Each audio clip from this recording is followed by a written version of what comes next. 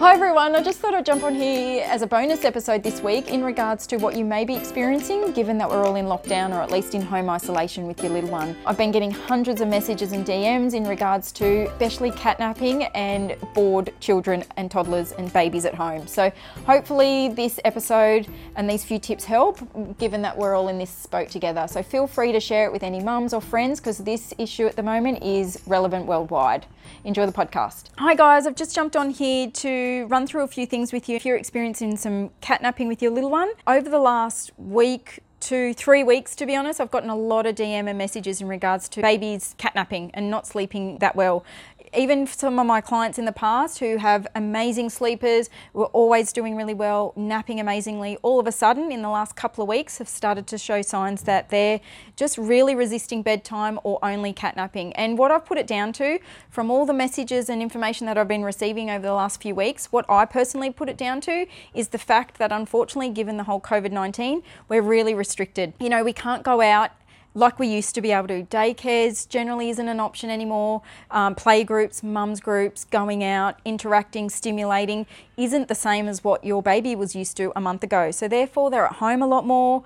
They're bored. They just don't have the stimulation and interaction that they need to build up that sleep debt and that sleep pressure that they need to create and get a really good nap. So look, my advice, given that we're all doing in the same situation, we're all in the same boat, you need to kind of think outside the square when it comes to activities. It's so difficult, but some of the feedback that I've been giving some of the people that have messaged me or gotten in contact with me is, look, get what you can.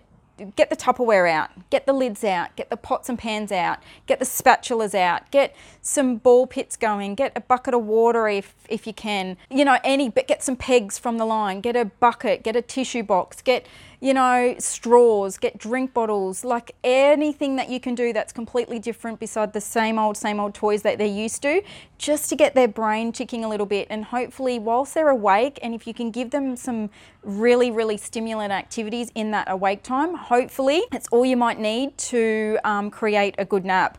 Increasing their wake window slightly might help as well if they're not, you know, stimulated enough, but you don't want to push that too much either. But what I have found in the last couple of weeks with all the feedback I've been getting from all these mums who were having amazing sleepers, now all of a sudden dealing with a catnapper, is because unfortunately the situation we're all in, they're just bored.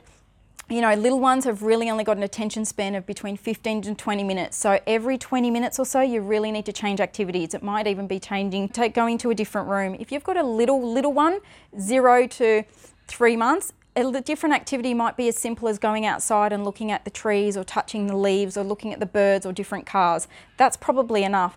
A bubba over the age of 4 to 6 months of age, they need a little bit more. They need the pots, the pans, the different types of toys. Even do, you know, toy swaps with your mum friends. Call up, meet up somewhere and just swap your toys. So for 1 week, you're getting a different chunk of toys and then vice versa. Anything you can do. It's hard to go out and buy stuff even at the moment.